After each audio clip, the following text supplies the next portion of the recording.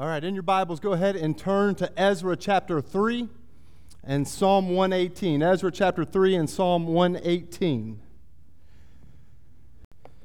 Today we're building a biblical theology of worship. What does it mean to worship God? I asked a few people a question: how would you define worship? And maybe in your own head, how would you define worship? My guess, my idea, is that we do not have a problem with worship. All of us were created to worship. We're going to worship someone or something. I think our problem lies in what our heart goes after.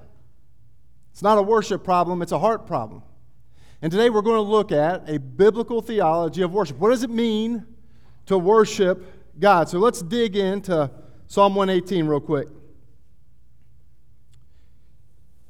You heard this song forever. Well, this is where you see it in Scripture. Give thanks to the Lord, for He is good. His love endures forever.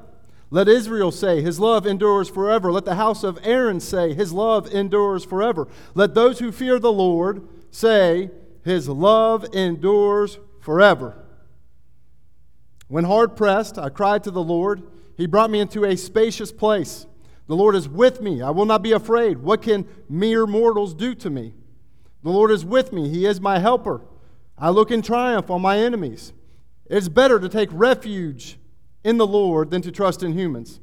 It is better to take refuge in the Lord than to trust in princes. All the nations surround me, but in the name of the Lord I will cut them down.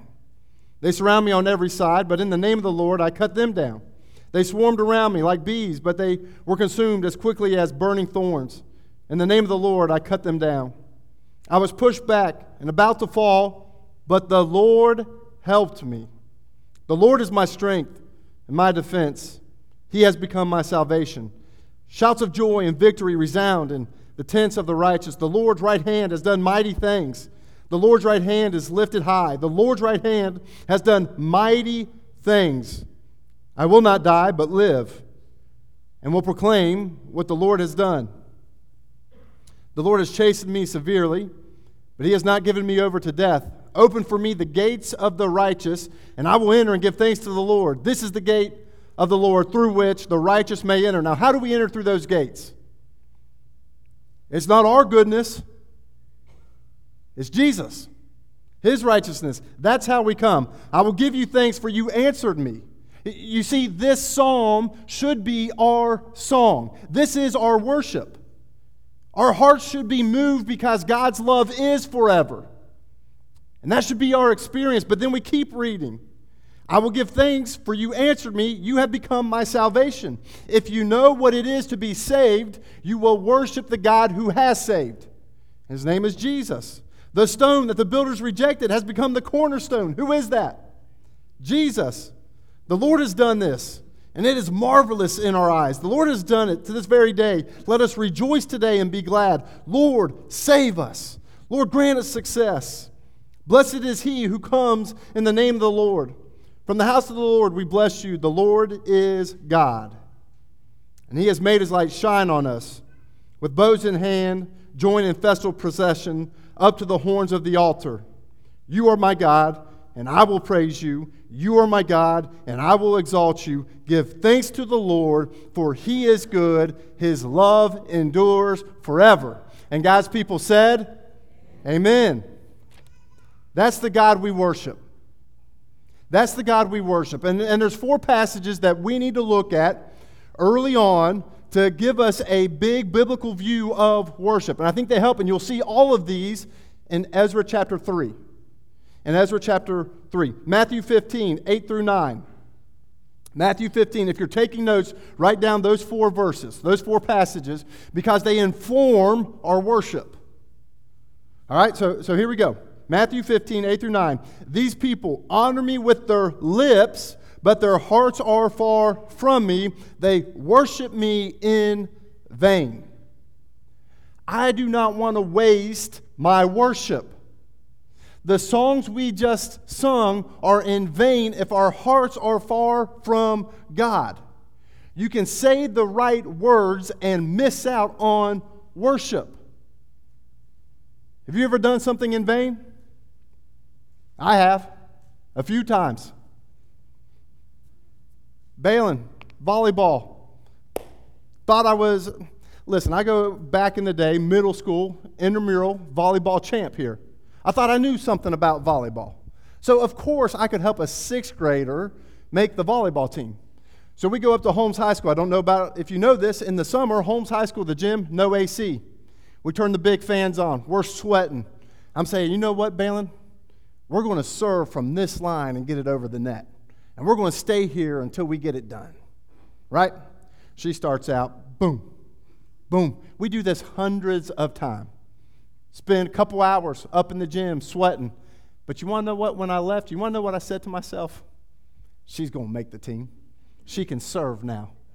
Well, she goes to tryouts, and the coach informed her, Balin, middle school volleyball with the team, you got to serve overhand.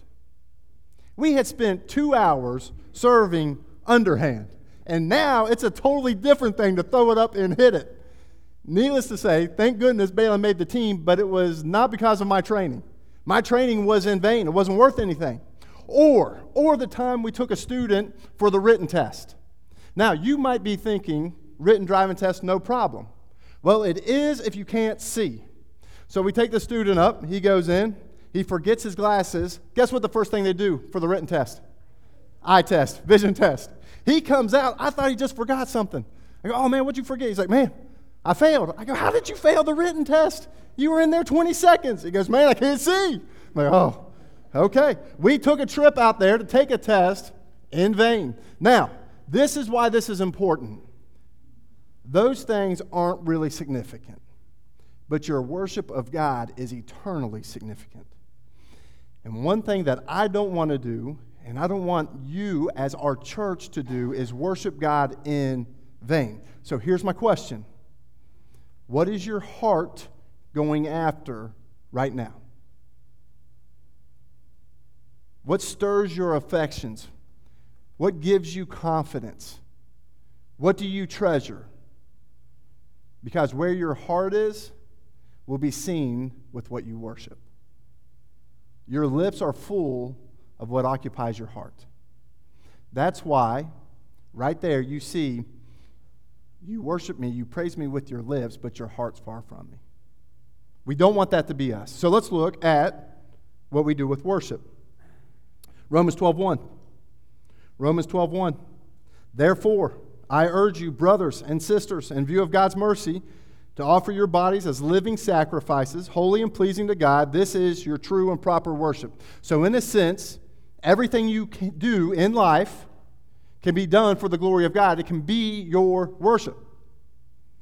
So that's worship in a big sense, a 24-hour a day, 7 days a week definition of worship. Offer to God your bodies as living sacrifices, holy and pleasing to God. We also see John 4:23 and 24. Yet a time is coming, and now has come, when true worshipers will worship the Father in spirit and in truth. For they are the kind of worshipers the Father seeks. God is spirit, and his worshipers must worship in spirit and truth. And this might be helpful. True worship is based on a right understanding of God, that is truth, and a right valuing of God's worth, a valuing or treasuring of God above all things, empowered by the Holy Spirit. That's why we worship God, not something created. God has supreme value. And then the last text that we'll consider today is Hebrews 13:14 through 16. For here we do not have an enduring city, but we are looking for the city that is to come. Through Jesus, therefore, let us continually offer to God a sacrifice of praise, the fruit of lips that openly profess his name. And do not forget to do good and to share with others, for with such sacrifices God is pleased. So those are the four passages that we want to reference as we grasp this idea of what worship is. All right, let's pray, and then we'll get to work. Father, thank you for gathering us here this morning. Lord, I pray that you open up our minds, open up our hearts to receive your truth. Lord, we want to worship you in spirit and in truth, for you are an awesome God whose love endures forever, and we benefit from that. So let your praise be always on our lips. In Jesus' name I pray. Amen. All right, number one. Worship aligns with the Word of God. Worship aligns with the Word. This is what we mean by worship in truth. And you see this in Ezra chapter 3. So Ezra 3, 1 through 2. When the 7th month came, the Israelites had settled in their town. The people assembled together as one in Jerusalem. Then the son of Jehozadak and his fellow priest and Zerubbabel, son of Shealtiel, and his associates began to build the altar of God of Israel to sacrifice burnt offerings on it in accordance with what is written in the law of Moses, the man of God. They're aligning worship up to the Word. Ezra 3:4. Then, in accordance to what is written, lining worship up with the Word. And Ezra 3:10. When the builders laid the foundation of the temple of the Lord, the priests and their vestments and with trumpets and the Levites, the sons of Asaph, with cymbals, took their places and praised the Lord as prescribed by David, king of Israel. Again, lining their worship up to the Word of God. True worship says true things about God. And I think all of us understand this. Eventually, February 28th will come around, and it'll be time for a wedding anniversary for me. And I'm writing this card. Let's say I'm writing this card, find the perfect card for Julianne. And in there, I put a note. I put a note for Julianne, and I put, Julianne, you have the most beautiful, long, black hair. You are an awesome mother to our 2 wonderful sons. Your brown eyes light up my world. Love, Ben. That would not go well. She would read that and be like, who in the world are you talking about? Because that's not Julianne. She doesn't have black hair. We don't have sons. Not brown eyes. So when I write something to Julianne to praise her, I need to make sure those things are true about Julianne. Now you're like, well, no, duh, Ben. But you know we do this to God. We say a lot of things about God that aren't true of God. And that worship is in vain because we worship in spirit and in truth. So, with the songs that we sing, they mean something because they come from the Word of God. Our worship aligns to the Word. For me, every time I preach, you should see that it's text-driven. The passage drives the sermon. I'm not giving you a bunch of ideas or self-help talks or some great stories that'll make you laugh. I'm trying to deliver the Word and apply it to your life. Our worship is Word-centered, aligning to the Word of God. And so when we say something about God, it is true about God. All the things that we've sung today, all the things that we read today will be true things about God. Why? Because when we worship in spirit and in truth. Our worship must align to the Word of God. Now, this is the awesome privilege that we have as believers. All of us have an opportunity to have a copy of the Word of God. If you do not have a Bible, let us know, and we will get you an NIV Bible. And you can keep it because this is so important. If you fill your heart and mind with the Word of God, watch how your heart will sing praises to God. The more you know about God, who He is and what He has done, the louder your praise will be. Our worship aligns to the Word of God. Number 2, worship replaces worry. Worship replaces worry. Look at verse 3. Despite their fear of the people around them, they built an altar on its foundations and sacrificed burnt offerings on it to the Lord, both the morning and evening sacrifices. All right. Then you go to verse 13, the last part of verse 13, and the sound was heard far away, both joy and weeping, but they weren't worried about being quiet. They're not doing this in secret. They sing and worship so that the noise is heard far away. Why? Because worship has replaced their worry.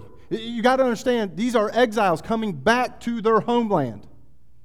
There is no standing army. There's no one coming to their aid to protect them. There is no wall to keep an army away. And it says that they are afraid of the surrounding neighbors. And they have a good right to be. So what do? Do they go back to King Cyrus and say, hey, we need some backup? Do they pull together and say, hey, who can be in our army and form a military leader so that they can protect themselves? No. What do? They worship. They build an altar. And they sing praises to God. Why? Well, I think James Hamilton helps us understand this. He goes, they are not acting in spite of their fear, but because of their fear. They seek God in worship because they fear people around them. They are not trying to protect themselves or their homes, or are they? These are the people who have their hearts stirred by God. These returning exiles have learned who they can and cannot trust. They can trust God. When you respond to danger by worshiping, you not only declare, but you celebrate God's power to protect you. You see, this isn't the first time God's people were scared. You remember when they came out of Egypt and they send out scouts to the promised land, spies to see the land, and they come back and they say, hey, the land is fantastic, but there are giants in the land. As a matter of fact, the statement that they said is, and we look like grasshoppers in their eyes. And it says that the people were terrified. Listen to how they responded to that report. In Numbers 13, this is how they responded. Then all the congregation raised a loud cry, and the people wept that night because they're afraid of their neighbors, just like they are in Ezra. But unlike Ezra, listen to how they respond. And all the people of Israel grumbled against Moses and Aaron. The whole congregation said to them, would that we have died in the land of Egypt, or would we have died in the wilderness? Why is the Lord bringing us into the land to fall by the sword? Our wives and our little ones will become prey.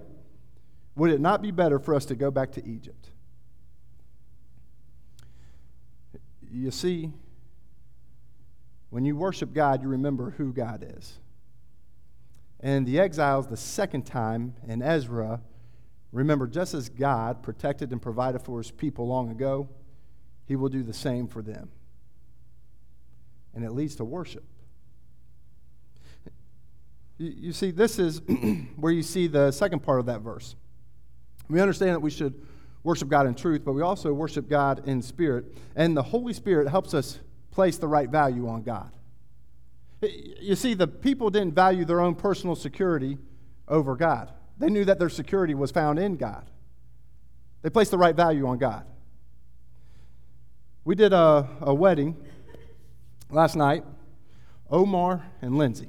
Omar and Lindsay got married. Now listen, this poor couple, outdoor wedding, in a barn, in between thunderstorms, muddy, grass all over the place, windy. We finally get to the ceremony. And you know, at every ceremony, the question is asked, will you take this woman to be your wedded wife? Now, at that point in time, the groom has a job to do. Not a very difficult job. But there's a lot of wrong answers you could give here. I guess we've gone this far. Why not? Could say that. I don't know. Let me ask some of my friends. Guys, do you think this is worth it? I guess. There's a lot of wrong moves he could do. But you want to know what Omar did? He said, I do, and then he repeated vows. In sickness and in health, rich or poor, death do us part. I'm here. I'm not leaving. When feelings fade, when life gets hard, I'm with you. Why? Because he placed a right value on his bride. And you see, the people here valued God over their security. And that's how they were able to worship despite their fear. What value have you placed on God? What value does Jesus have in your life? Is the only time you sing and speak praises of God for a few songs here on Sunday?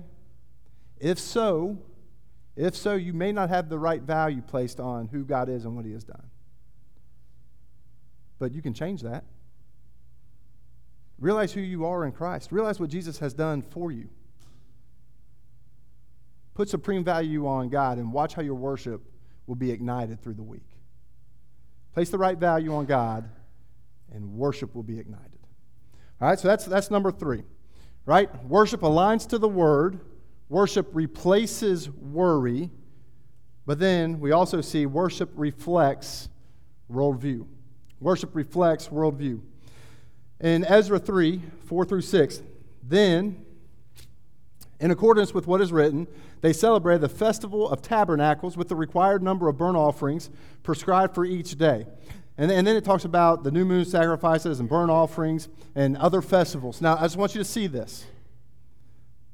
Have you guys ever been to a Feast of Tabernacles? Feast of Tabernacles was for God's people to remember that God is with them and has provided for them. This was instructed when they go through the wilderness, they have these temporary dwellings. And they would have this week-long feast. And what they were doing, they were saying and reminding themselves that this world belongs to God. And God is the provider for his people. And we will trust in him. And our God is with us. The God who created is also the God who is with us. And they're reminded every year at the Feast of Tabernacles. It shaped their world view. What shapes your world view? You view the world one way or the other. You either have a biblical worldview or a worldview made up of a lot of people's opinions. And one thing that helped the people were these festivals. You want to know why we worship every Sunday? Because we believe that there is a God who is with his people and provides for his people. And so we worship him. This is shaping our worldview. We view worship as priority number 1 in our lives because God is number 1 priority in our lives. That's why we show up on Sunday morning. This is where Romans 12:1 comes back into play. Therefore, I urge you, brothers and sisters, in view of God's mercy, to offer your bodies as living sacrifices, holy and pleasing to God. This is your true and proper worship. Now, to understand Romans 12:1, you need to understand Romans 11. So what informs being living sacrifices? Because that's hard. That's hard. One pastor put it this way: living sacrifices have the tendency to keep walking off the altar. So how do we get our worldview back on, no, this life is not about me, this life is about God. And I will worship Jesus for as many days as he blesses me with. How do I keep reminding myself and focused on that worldview? Well, Romans chapter 11, 33 to 36 informs this. Oh, the depths of the riches of the wisdom and knowledge of God. How unsearchable his judgments and his paths beyond tracing out. Who has known the mind of the Lord, or who has been a counselor? Who has ever given to God that God should repay them? For from him and through him and for him are all things. To him be the glory forever. Amen. If God gets all the glory, then the natural response of every life should be a living sacrifice to the glory of God. That's our worldview. Romans 12:1 is shaped by Romans 11, 33 to 36, and that needs to be our worldview. How do you see the world? Unfortunately, one of the idols in our community, but all throughout the world, is that we live in a world where we think it revolves around us. We had senior recognition. As a matter of fact, Donovan was there. You saw it. DeMarcus, I think you helped with the senior day. And what happens is we have this commitment day. And it's good to celebrate accomplishments in life. But it's bad when you make it all about you instead of everybody else that is also committed. And it was amazing to see the aggravation of parents and family and the amount of glory they try to heap on a person through committing to a school. Another one was the HESPE Awards. HESPE Awards recognizes all the sports programs at Holmes High School. And it's amazing how much an athlete wants the attention and glory from everybody else. It's almost as if the football team's purpose or the basketball team's purpose or the volleyball team's purpose or the band's purpose was to heap up glory for the individual. And it's amazing how parents think all glory belongs to their student athlete. That's their worldview. And you want to know what the problem is? The problem is when that's our worldview. When we think that this world should operate to the glory of me. I go home, let's say after church, after preaching, we turn off the AC, turn off the lights, we go home, I sit down, and you know what? I get home and I think the world should revolve around me. So the 4 girls better watch out. They better have the changer on the cushion. I don't know which of the 4 I'd pick to cook lunch. We almost burnt the house down yesterday cooking ramen noodles, but we didn't. I don't know who would cook lunch, but somebody's going to cook lunch because it's all about me. Nobody wants that. Nobody wants to live with that type of person. But you know what? Our hearts really love the praise of other people. We really love to glorify ourselves. And now here's the problem. When we live to worship ourselves, there is no room to worship God. So the question is, what is your worldview? Setting up temporary tabernacles to remember that God is with us and God provides for us was an awesome way to shape God's people's worldview that this is about God, not ourselves. How do you do that? How do you do that as a family? How do you do that as an individual? You got to put in reminders. You better be saturating yourself in the Word of God. You better be getting together with a group, praying for one another. You better hear the Word of God on a consistent basis. You better sing with all of your heart the praises to God, especially when they line up to the Word, only when they line up to the Word. And that's what happens here on Sundays. That's our worldview reminders. All right, so worship aligns with the Word, replaces worry, reflects our worldview. But then number 4, worship ignites work. If you read 7 through 11 in Ezra, you see that they eventually get to work. Go down middle of verse 8, the priests and the Levites and all who had returned from captivity to Jerusalem began the work. They started to lay the foundation of the temple. It is an amazing thing what happens when we worship God. We get to work. Right after, in Hebrews chapter 13, another one of our passages that we looked at today, right after we see the writer say, continually offer God a sacrifice of praise, what does he say? In verses 15 and 16 of Hebrews 13, he says, through Jesus, therefore, let us continually offer God a sacrifice of praise, the fruit of lips that openly profess his name, and do not forget to do good and to share with others.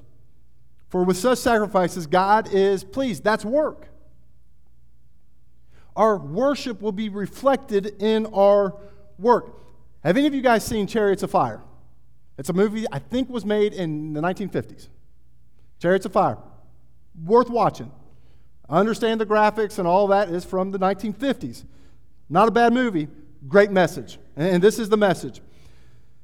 Based on 1924 Olympics, 2 runners, Eric Liddell, Harold Abrahams. Both were gifted and successful athletes who carried the hopes of their respective nations on their backs. Eric Liddell was a devout Christian, represented Scotland. He was a missionary. Some believed that he should give up the sport to preach, but Liddell believed that God had called him to race for the glory of God. Harold Abrahams ran for Great Britain. He loved his country as well in the sport, and he was obsessed with winning. Studied the sport, threw himself completely into it, made running his overarching passion. One worshiped God as he ran, and the other worshiped running. In the movie, you see a clear contrast between Liddell and Abrahams. They both run, but they run for very different reasons. In one clip, this is what Abraham says. And now, in 1 hour's time, I will be put out there again. I will raise my eyes and look down the corridor 4 feet wide with 10 lonely seconds to justify my whole existence, but will I? His worship was all about running. But in a different scene, you have Liddell. And this is what he says. I believe God made me for a purpose, but he also made me fast. And when I run, I feel his pleasure. Abraham seeks satisfaction and joy in the race, and it always eludes him. Liddell finds satisfaction in Christ, and he experiences his joy as he runs. Now, this is true of you. This is where you need to apply this to your life. Let's say there's two artists, paint a similar picture. One seeks joy in the painting and is never quenched. The other seeks joy in God and feels his pleasure as he paints. Two doctors perform surgery. One performs surgery because he loves the feeling of being needed. Another performs surgery for the glory of God, and she senses God's pleasure as she operates. Two parents raise their kids. One seeks joy in her children, and she builds her life on their successes. If they misbehave, she is crushed, and as her identity is taken a blow. Another parent finds joy in God and offers her children to him. As she parents, she feels his pleasure. In Psalm 16, David writes about the joy he has in God. David says, he set the Lord always before him. Even in the regular and the mundane, we may seek his pleasure if we set the Lord always before us. So, this is my question to you. Do you say we can feel his pleasure when we what? When we what? So for me, if I'm applying this, I can feel God's pleasure when I teach at Holmes High School for the glory of God. Instead of being consumed with the days left until we get to summer break, which is 4, by the way, I can work and teach in a way that glorifies God. Do you work for the glory of God? Do you parent for the glory of God? Do you love your spouse for the glory of God? Do you live out retirement for the glory of God? All of these things, you can feel God's pleasure if you set the Lord before you and glorify him. I love this. Glenda can play the organ or play the piano, and it doesn't matter which because she plays each for the glory of God. Wes played softball, traveled around. Wes was a heck of a softball player. Went on a 10-day missionary trip and played softball to the glory of God. Saw dozens of inmates receive Jesus as Lord. Why? Because he used what God gifted him with for his glory. And all of us have our unique story here. God has gifted you in such a way that you should reflect his glory with the gifts he's given you and given me. And you can do that when you set the Lord before you. You can worship God, and when you worship God, watch out, because it will ignite work for you. And then finally, this is the last one. Worship replaces weeping. Look at verses 12 and 13. Many of the older priests and Levites, family heads who had seen the former temple, wept aloud when they saw the foundation of this temple being laid, while many others shouted for joy. Why do you think they're weeping? No one could distinguish the sound of the shouts of joy from the sound of weeping because the people made so much noise, and the sound was heard far away. They're weeping because some of them saw the glory that belonged to the temple Solomon built. And when they saw the outline of the new temple, they're like, that's not right. I thought we were coming back for bigger and better things, but this is not bigger, and this will not be better. And so they wept. They tried to get back to a glory that was once theirs, but it won't be any longer. But then some who never experienced any temple were shouting for joy at the glory that was happening and God bringing back his people. Haggai informs us right here. Haggai is a prophet during this time, and bear with me, it's a little bit of reading, but I want you to hear his words. In Haggai 2:2-9, it says this: Speak to Zerubbabel, son of Shealtiel, and governor of Judah, and Joshua, son of Jozadak, the high priest, and the remnant of the people. Ask them, who of you is left who saw the house in its former glory? How does it look to you now? Does it not seem to you like nothing? Yes, that is what it seems like. But now, be strong, Zerubbabel, declares the Lord. Be strong, Joshua, son of Jozadak, the high priest. Be strong, all you people in the land, declares the Lord, and work. For I am with you, declares the Lord Almighty. This is what I covenanted with you when you came out of Egypt. And my spirit remains among you. Do not fear. This is what the Lord Almighty says. In a little while, I will once more shake the heavens and the earth, the sea and the dry land, and I will shake all nations, and what is desired by all nations will come, and I will fill this house with glory, says the Lord Almighty. The silver is mine, the gold is mine, declares the Lord Almighty. The glory of this present house will be greater than the glory of this former house, says the Lord Almighty. And in this place I will grant peace, declares the Lord Almighty. How awesome would it be to hear that message as you're building this temple, realizing this is not working out? And then you hear this word coming, talking about how God will fill the glory of the temple. You see, the people in Solomon's day, once they built the temple, fire fell from heaven and God's glory filled the temple. And the people, when they saw their glory, hit the ground and their face to the ground, worshiping God. What a powerful demonstration of God's glory. Now, we, on this side of history, have seen something more glorious. You know who attended a Feast of Tabernacle? Jesus attended a feast once. Jesus attended a Feast of the Tabernacle. And you want to know what he said? Remember, the feast, what did it celebrate? God's presence and God's provision. Jesus celebrates the feast, and in John 7:37, this is what he says. On the last and greatest day of the festival, Jesus stood up and said in a loud voice, "Let anyone who is thirsty come to me and drink." Now, you might be wondering, what in the world is Jesus talking about? Well, you want to know what happens in the wilderness? You never know where the next water fountain is. And you remember Moses had to touch a rock and water would flow, and the people could drink? They were dying of thirst, and God provided water. And here, Jesus is saying, hey, I will give you living water. As a matter of fact, you remember that passage in Hebrews that talks about how praise should be on our lips continually? Well, it starts out with this. For here we do not have an enduring city, but we're looking for a city that is to come. This isn't our home. We're waiting for it. In Revelation 21, we see it. Then I saw a new heaven and a new earth, for the first heaven and the first earth passed away, and there is no longer any sea. Now, I want you to hear this, because this will be your reality if you have come to Jesus and drunk the water he provides. This is true. This is going to be our reality. This life will never satisfy. This city is passing away, but there's a city that is coming. This is it. I saw a holy city, a new Jerusalem, coming down with heaven from God, prepared as a bride, beautifully dressed for her husband. And I heard in a loud voice from the throne saying, "Look, God's dwelling place is now among the people, and he will dwell with them. They will be his people, and God himself will be with them and be their God. He will wipe away every tear from their eyes. There will be no more death, or mourning, or crying, or pain, for the older things have passed away."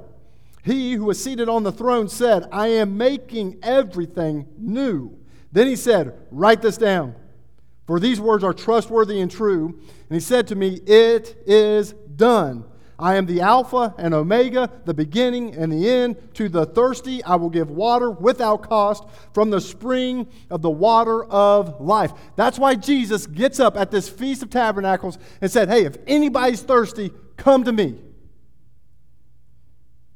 If you want your soul, a thirsty soul, to be quenched, run to Jesus. Amen? Amen. Let's pray.